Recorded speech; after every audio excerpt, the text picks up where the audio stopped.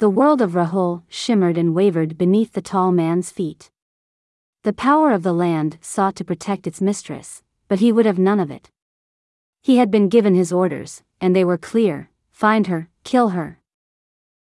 He moved quickly over the cracked earth, his steps light despite the weight of his mission. He would not let her escape him this time. Not like in that wretched valley so many years ago. The barren soil, picturesque for a Vacandy painter, had been his home for months during his search for her. He knew every rock and stream as well as he knew the lines on his palm. The valley had never seemed so beautiful as it did now that he was free of it. His dark hair billowed out behind him in a wave as he ran forth into the world once again, leaving behind all that was dear to him, his wife, his children, in order to complete this task. They had promised him a boon that could only be granted when Arya died by his hand. When she drew her final breath at last, he would have what he wanted most in all the world: freedom from this service to evil men bent on subjugating a nation that was not their own.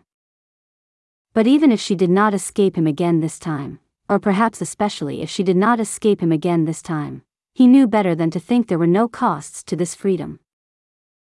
Any victory came at a price, and any price was worth paying if it meant an end to servitude forevermore. So be it, if the cost was more than he could bear. If freedom came at such a cost, then let there be no other way than this hunt across Rahul's torn landscape. Let there be no other journey home for him or for her. Let their paths intersect in death once more. The man made no sound as he ran through field after field, from hilltop to hilltop, then down into a ravine ere a stream gurgled over rocks hidden beneath green water laced with algae, and on toward a forest where black-barked trees swayed heavily under their burden of mosses and fungi and ferns, and onward still until finally he reached an area from which there was nothing but crumbled walls around jutting stones and trailing vines. But here, among these ruins lay hope that somewhere nearby Arya might be found, because these stone walls had been built by humans long ago who had lived here briefly long before these lands had become so hostile.